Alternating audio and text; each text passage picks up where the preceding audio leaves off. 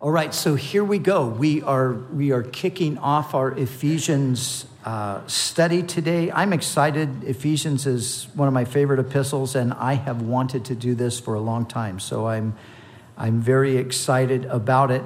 And I wanted to start the epistle by going back and taking a look at the foundation of the church as it is recorded here in Acts 19. So this is where it all began.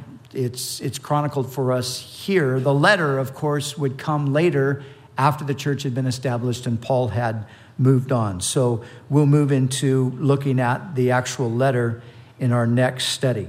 But in doing this, I want to focus on what the church was in that community in Ephesus and on what the church is intended by God to be in every community today.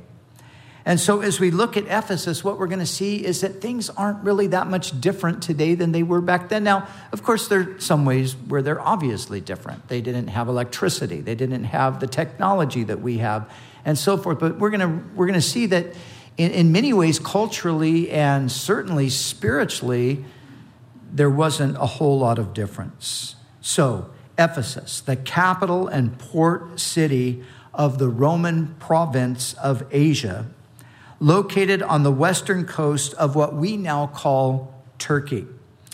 Ephesus was the fourth largest city in the Roman Empire with a population of close to 500,000 people. So a very significant city. The city was home to many idolatrous temples. The most famous of them was the temple of Artemis. Artemis was also known as Diana. Now, Ephesus was a commercial center.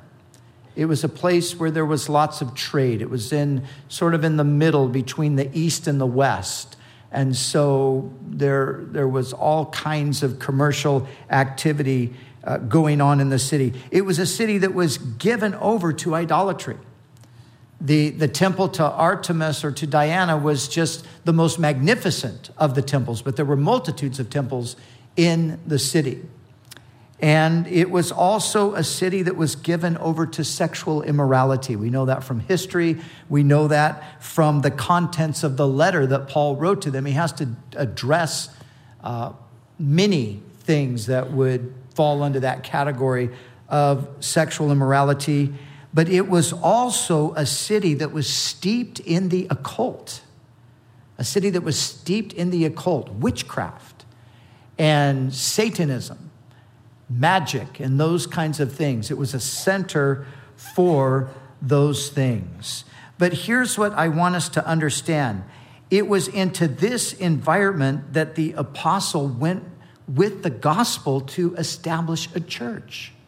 You see, as we think about that kind of an environment, and as we realize, our culture's becoming more and more like that as time passes, really this is the ideal environment for the gospel.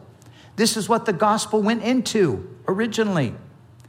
And so we need to understand that this is where the church needs to be. The church needs to be right in the center of this type of stuff, because the church is really nothing less than a base of operation for God from which his kingdom can be advanced. That's the picture that we need to have of the church. That's how we need to understand the church. The church is not to be this passive, just sort of staying out of the way, isolated group of people that just get together to, just feel better every now and again. That's not the biblical picture of the church. The biblical picture is that the church is God's earthly base of operation for the advancement of his kingdom. That's what we see in this church in Ephesus. That's what we see as we look at the establishing of the church. And that's what we want to see in our churches today. So we're going to take and just look at this 19th chapter, and I'm going to point out some things to you. And in it, we really get a picture of what God intends the church to be.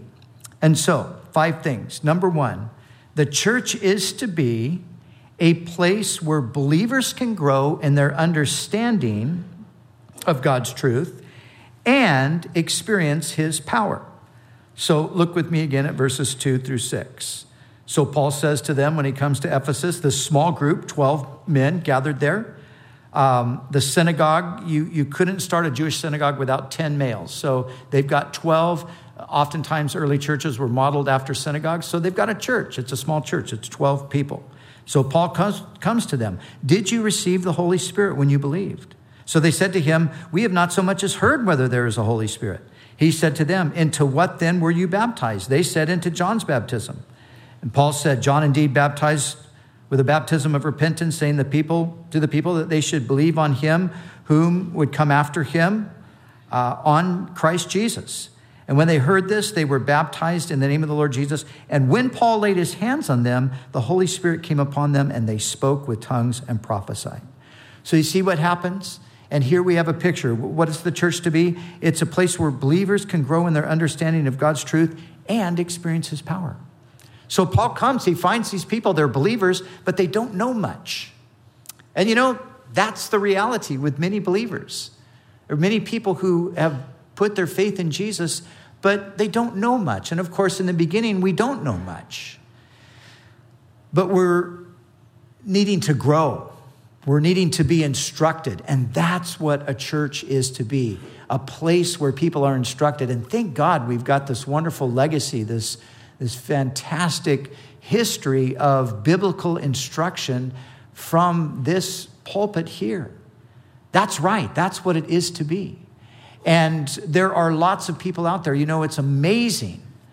And it's tragic in some ways, the biblical ignorance among many Christians. Many Christians just don't know. They don't know their Bibles. They don't really, like this group, they didn't even know there was a Holy Spirit. They didn't even know there was such an experience as the empowering of the Spirit. So the church, part of the reason the church exists, part of the reason why God plants churches and communities is so that believers can grow in their understanding of God's truth. But notice, it wasn't simply instructing them. Paul did that. He taught them what they needed to know to advance in their knowledge. But then it says he prayed for them, and they experienced the power of the Spirit. And you see, a church should be a place where people can come and be instructed and at the same time experience the power of God. When you walk through these doors, and let me just clarify, the church, of course, is us, the people, but this is the place where we meet. And it should be the case that when you walk through these doors, you sense the presence of God, that you experience the power of God, that sometimes you're just sitting there, you're listening, and suddenly God is touching you. He might be healing you. He might be speaking powerfully to you. Something like that might happen. That should happen. We pray. One of my primary prayers, especially when we gather like this, one of my primary prayers is for the presence of the Lord to be sensed among us. Because when God's presence is here, there's something powerful about that. There's something amazing about that. And of course, hopefully that gets communicated through the preaching, but not just through the preaching. Through just sitting here and singing songs to the Lord, we should be experiencing his presence and his power, right? Well, that's what God desires in a church. That's what happened in this first Christian assembly in Ephesus. But secondly, I want you to notice this, that the church in Ephesus and the church today should be a place where skeptics, unbelievers, and seekers can hear a reasonable presentation of the faith. Look with me at verses 8 through 10. Speaking of Paul, and he went into the synagogue and he spoke boldly for 3 months. Listen to this word, reasoning and persuading concerning the things of the kingdom of God. But when some were hardened and did not believe, but spoke evil of the way before the multitude, he departed from them and withdrew the disciples, reasoning daily in the school of Tyrannus. And this continued for 2 years, so that all who dwelt in Asia, the province of Asia, everybody who dwelt in Asia heard the word of the Lord Jesus, both Jews and Greeks. That is amazing. that the gospel went out, a reasonable presentation of the gospel. You know, a church should be a place where the skeptic can come. You have atheistic friends, agnostic friends, skeptical friends, bring them to church. We'll talk to them. We'll share with them. But you see, the message itself has to be a reasoned message. People should come and be able to be challenged intellectually and have to think through things. You know what the general perception of Christians by the outside culture is that when we come to church, there's a little place before you get into the church where you put your brain. You set your brain there in a box and you don't collect it again until after the church service is over. That's a perception that people have of Christians in the culture. It's absolutely wrong. It's not true, is it? But, you know, there must be some reason why people think that way. And sometimes it is because we as Christians, we're not thinking hard enough. We're not doing our homework. We're not using the brain. See, God created our brains too. And we want to engage people on that kind of a level. And what we're talking about here, where in the first point, we're talking about the church being a place of teaching and a place of experiencing God in worship. Now we're talking that the church is also to be a place from which apologetics take place. Apologetics is the defense of the faith. And we need to defend the faith. And we need to be, from the pulpit, we need to be giving you good information that you can assimilate and you can use to defend the faith as you're out in a hostile environment. I thank God, again, that we have a history of that here, and we want to continue with that history. We want to build on that history. A few months ago, we had our apologetics conference that we have every year, the Veritas Annual Conference, and we had some of the great minds of the faith here. We had Ravi Zacharias, who came and spoke, and he's a brilliant man. He's very articulate, and he has a strong appeal to the university student. He has a strong appeal to the person who's more academically or intellectually oriented, and God's using him in an amazing way, in a powerful way. On the night that Ravi spoke, this church was fuller than I have seen it in 20 years. It was absolutely amazing. So many, we talk about young people. This place was packed, the aisles. I thank God the fire department never came out because we would have been shut down that night. I mean, it was like the stories, maybe you've heard stories of the days when youth used to be sitting here and it was all crowded in the aisles. Well, that was it a few months ago. But you see, there's a hunger in the culture right now. America has been influenced over the past 30 years by Europe, and Americans have become more philosophical than they used to be. We have been known nationally as a people as being more pragmatic. We're not so concerned about thinking through the philosophy of it. What we're concerned about is, hey, does it work? If it works, let's just do it. We don't need to think about it. Europeans have, historically been a little more philosophically oriented, but that's kind of shifted, especially with the younger culture today. A lot of people having these philosophical ideas and questions, and then we've got the bombardment from the atheists, the so-called intellectuals, the ones who think they're smarter than everybody else in the culture. Well, they're not as smart as they think they are. And God has good, reasoned responses to their questions, and the church is to be a place where reasonable presentation of the faith is taking place. That's what Paul is doing.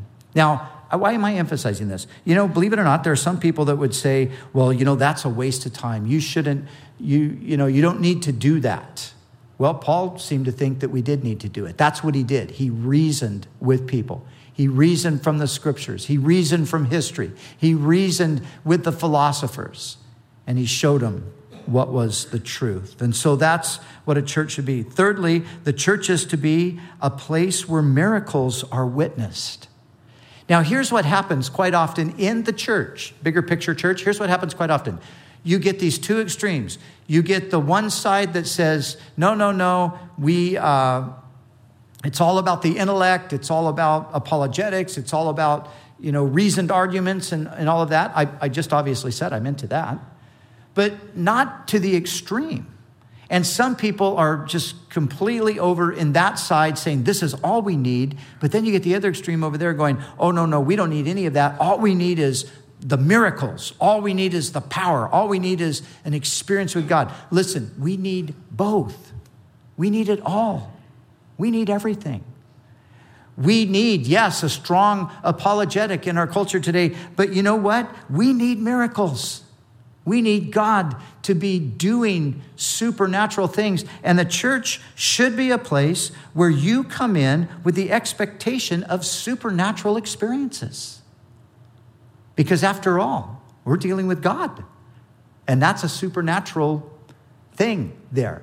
So we should expect that. And this is what we see here. Look at verses 11 and 12. It says, now God worked unusual miracles by the hand of Paul. So notice what's happening. He's instructing the young believers. They're experiencing the power of God. He's reasoning with the skeptics. But also there's this additional thing. God is doing miracles through Paul. Unusual miracles, it says, so that even handkerchiefs and aprons were brought from his body to the sick, and the diseases left them, and the evil spirits went out of them. Listen, there's a spiritual realm.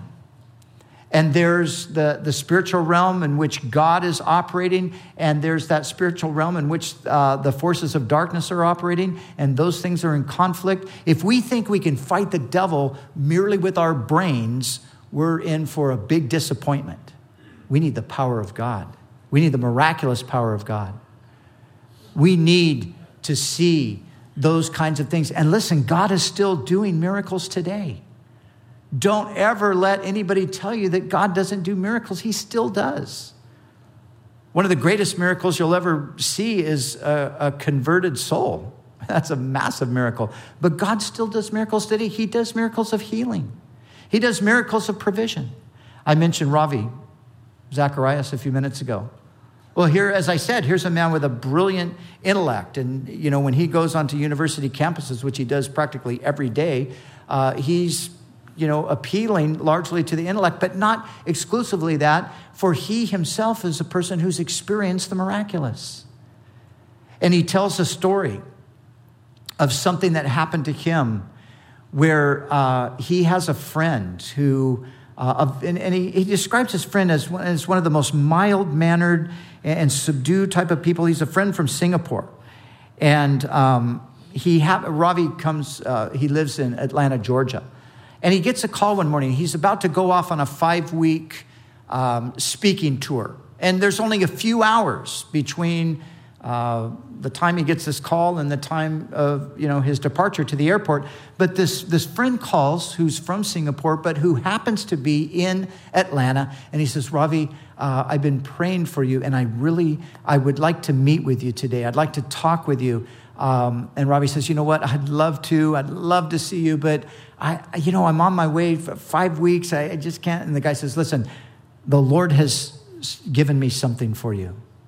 And he said this. He said, Ravi, I wake up every morning, and before I ever get out of bed, he said, for a half an hour, for 30 minutes, I lie in bed and I say, God, speak to me. That's all I do, he said. I just lie there. God, speak to me. And he said, and God spoke to me a few days ago, and he spoke to me about you, and I need to get together with you. I need to tell you what God said. And so Ravi agreed. He said, okay, I'll meet with you. So he says he goes and he meets with this man. And the man says, I think he explained to him then what happened about, God speaking to him. And he says, now, I want to tell you what God said. Number one, God said that the anointing upon your life is going to increase in the days ahead, that there's going to be more great ministry to come. And the Lord wants you to know that. He wants you to be encouraged by that. And so Ravi listens and he takes that in and he says, yes, okay. I received that. And then the man says, he says, now, here's the other thing. Number two. He said, as I was praying for you, God said to let you know that although you will always have a thorn in your flesh, like Paul did, although you'll always have a thorn in your flesh, God wants you to know that he's going to take care of it 3, 4, 5. He's going to take care of it, Ravi, 3, 4, 5.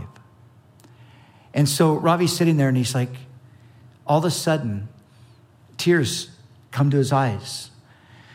Because for 27 years, he has lived with severe back pain. And it's in those discs that he has, through those discs, 3, 4, 5, the L disc, 3, 4, 5, that he has a titanium rod. And living in constant pain. And the man says, Ravi, the Lord said, don't worry about that. He's going to take care of it. And so the man prayed for him. Ravi left. He went home. He told his wife everything that happened. They both marveled at it. And then he left for the airport. When he passed through the thing that you go through, that I go through all the time, but I can't remember what it's called right now. The security check place. And, they make you do what? They make you take off your shoes. So as he went through, collected his shoes on the other side, and as he put his shoes on, he said normally he would, bring his leg up to him. He found himself bending down to tie his shoe. And suddenly it struck him. He cannot bend down to tie his shoe. Wait, what am I doing bending down, tying my shoe? I'm tying my shoe. And he said from that day forward, he gave a date, May 29th, I don't know what year. He said he's never had, he's been off of all pain medication since that day. So that's a miracle. That's a miracle. And you see, I'm combining it intentionally with a guy who's, very intellectual in one sense, but yet at the same time, there's the miraculous. We need both things. And God is doing miracles. Last night at the end of the prayer week, the last thing we did is we just opened it up for prayer for those who needed a physical touch from God. And seriously, I thought, just a few people were going to come, and so many people responded. So many people have those kinds of needs. People standing in for other people. We need to come into a church and expect supernatural things. You need to be able to come here expecting, when you walk through these doors and you are desperate and you're saying, God, I have got to hear from you. You know what? You're going to hear from God because he speaks supernaturally. He will do that for you. That's what he does. We believe that. That's what a church is to be. It's a place where miracles are witnessed. Fourthly, the church is to be a place where the devil is seen to be defeated. The devil is defeated, but it doesn't look like it when you look around the world, does it? Seriously, don't you think sometimes it's like, wait, Lord, are you sure you're winning this battle? It's kind of looking a bit bleak here. But when you look around at the world, that's what you see. Seems like the devil's, he just got it all wrapped up. He's got the government in his hand. He's got the educational system in his hand. He's got all these things. He's got it all under control. It's all his philosophy. It's all his ideas. It's all, humanistic and anti-God. It's like, wow, Lord, are there any places where we can see you having a victory? Absolutely. And it's in the church that we're to see that. Look at what we see here in the starting of this church in Ephesus. Look with me at verses 13 through 20.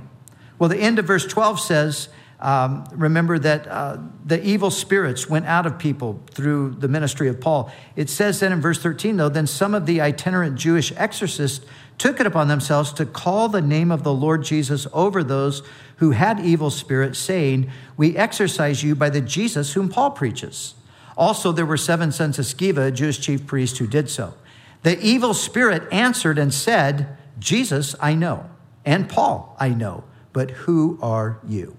Then the man in whom the evil spirit was leaped on them, overpowered them, and prevailed against them, so that they fled out of that house naked and wounded. Listen, this became known both to all Jews and Greeks dwelling in Ephesus, and fear fell on them all, and the name of the Lord Jesus was magnified. And many who had believed came, confessing and telling their deeds. Also, many of those who had practiced magic brought their books together and burned them in the sight of all, and they counted up the value of them, and it totaled 50,000 pieces of silver. So the word of the Lord grew mightily and prevailed. The devil was seen to be defeated in Ephesus.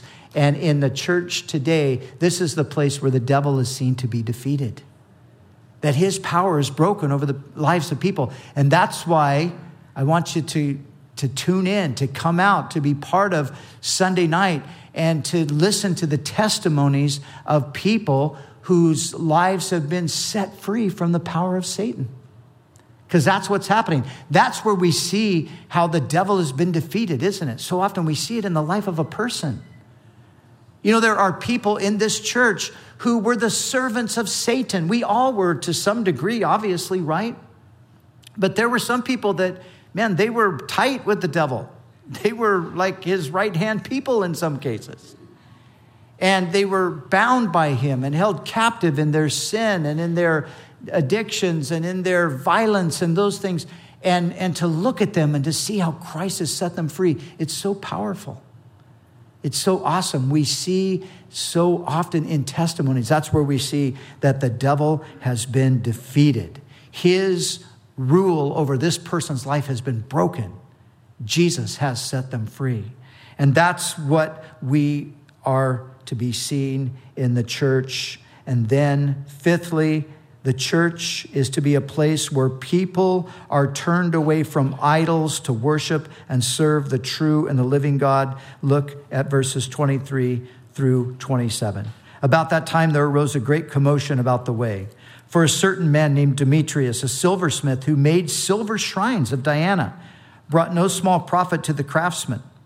He called them together with the workers of similar occupation and said, "Men, you know that we have our prosperity by this trade. Moreover, you see and hear that not only at Ephesus, but throughout almost all Asia, this Paul has persuaded and turned away many people, saying that they are not gods which are made with hands. So not only is this trade of ours in danger of falling into disrepute, but also the temple of the great goddess Diana may be despised and her magnificence destroyed, whom all Asia and the world worships." You know what? We live in a culture of idolaters. Idol worship is still alive and well in the United States of America. Idol worship is alive and well all around the world. If a person's not worshiping the living God, the true God, the Lord Jesus Christ, then they're an idolater in some fashion or another.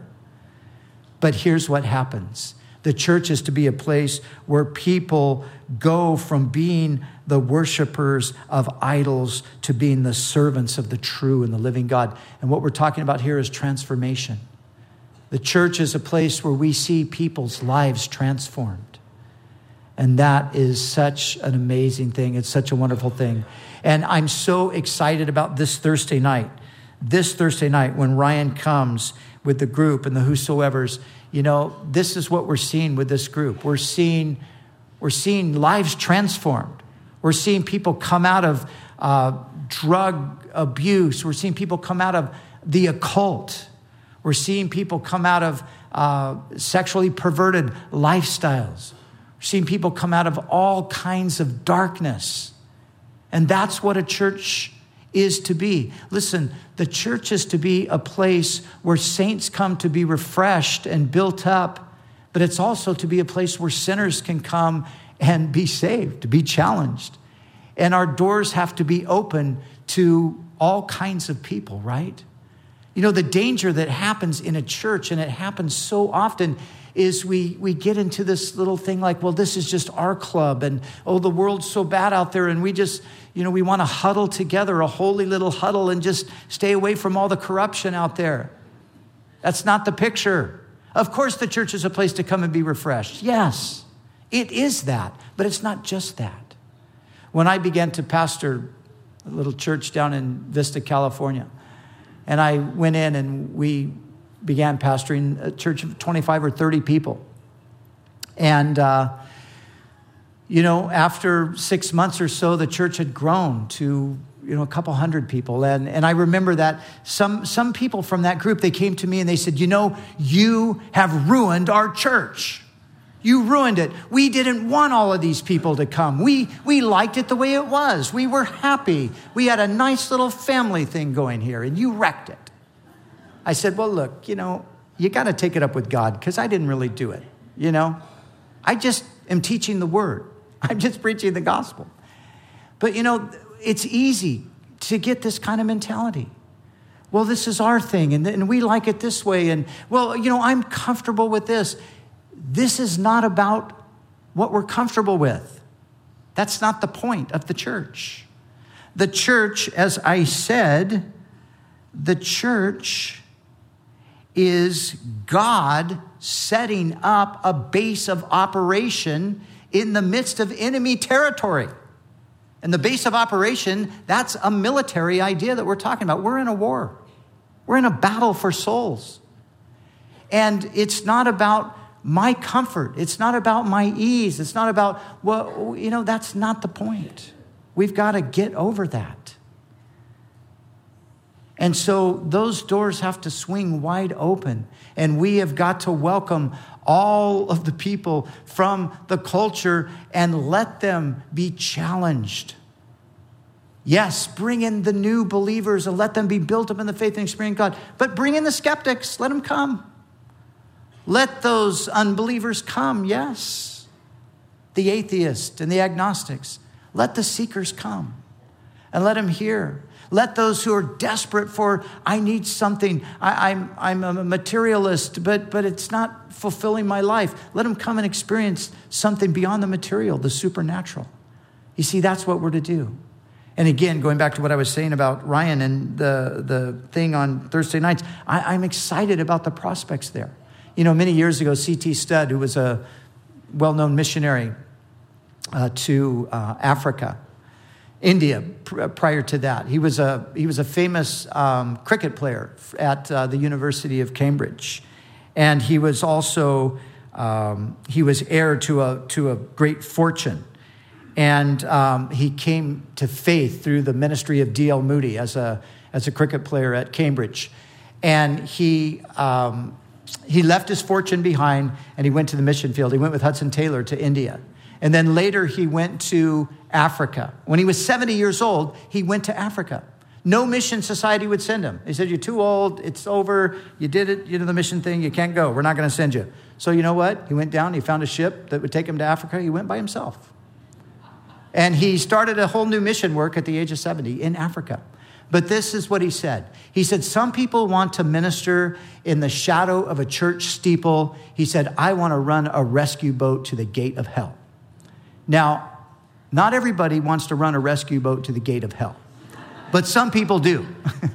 And God bless them, because they need rescue boats at the gate of hell, right? People are going to hell.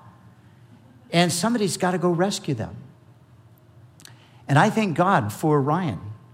And I thank God for what's happening with this whosoever group, because that's what they're doing.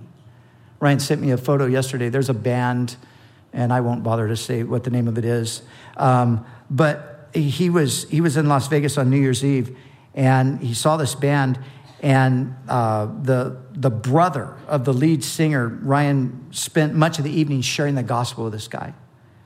And so this guy sent Ryan a photo yesterday, and Ryan forwarded it to me. Sent him a photo. He's standing there with a whosoever shirt on. He's like this, and he's saying, my life has been destroyed through pornography and drugs and things like that. But man, I'm turning it over to Jesus, and I'm turning it around. And I thought, yeah, this is the guy. These are the people. These are the ones that we want to reach. I prayed, Lord, just reach down and just take the most radical of sinners and save them and make them your servants. That's what God did with Paul. Paul could go into Ephesus, this place that was steeped in idolatry and steeped in materialism and steeped in sexual immorality and occultism. He could go there. And you know why he could go? Because he had so radically experienced God's power himself. He said about himself, I am the chief of sinners. God could save me. He could save anybody. So he went to Ephesus fully expecting that God was going to save sinners just like himself. And that's to be the heart and the attitude of the church. What God did in Ephesus through his church, amidst the materialism, idolatry, sexual impurity, and occultism, may he do through us, his church in Orange County, California, in this day, in this generation. And that's my prayer, and that's our hope, and that's what we're doing. And may God bless us to that end.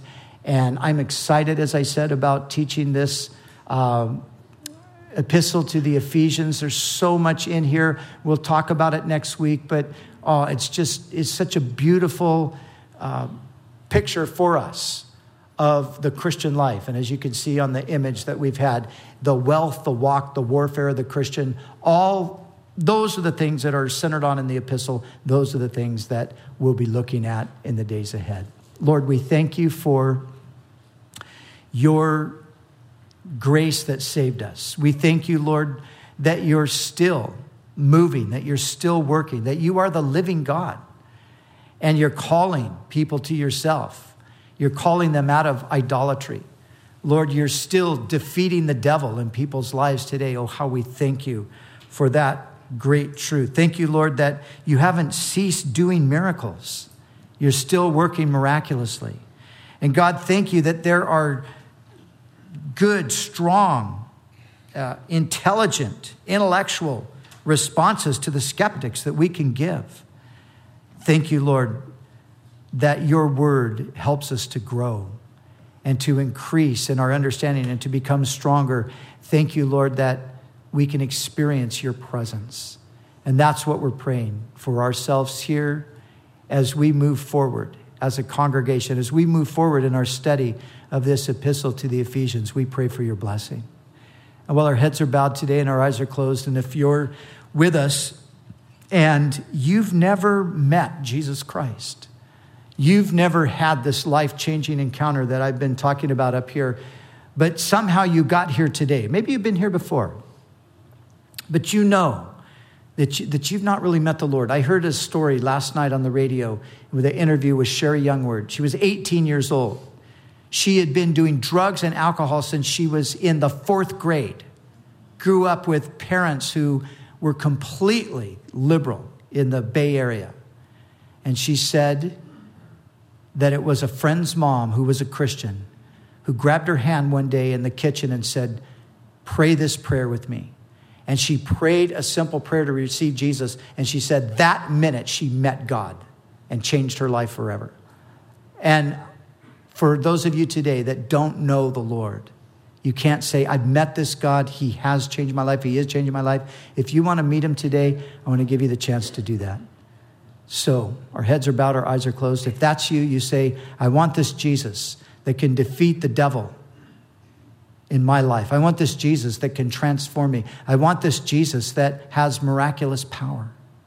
If that's you, I want you to raise your hand up and I want to pray for you. And you're going to meet the Lord today. God bless you. You can put your hand down once you've raised it. Anybody else? Just slip your hand up. God bless every one of you. That's great. Father, thank you for these that have raised their hand, indicating their desire. Now, Lord, you know their heart. You hear their cry. And as they just ask you, "Jesus, forgive my sins. Come into my life. Be my Lord." Meet them right now, here today, in a powerful way, like you did Sherry and so many others. And Lord, may they know your love leading them the rest of their lives. Amen.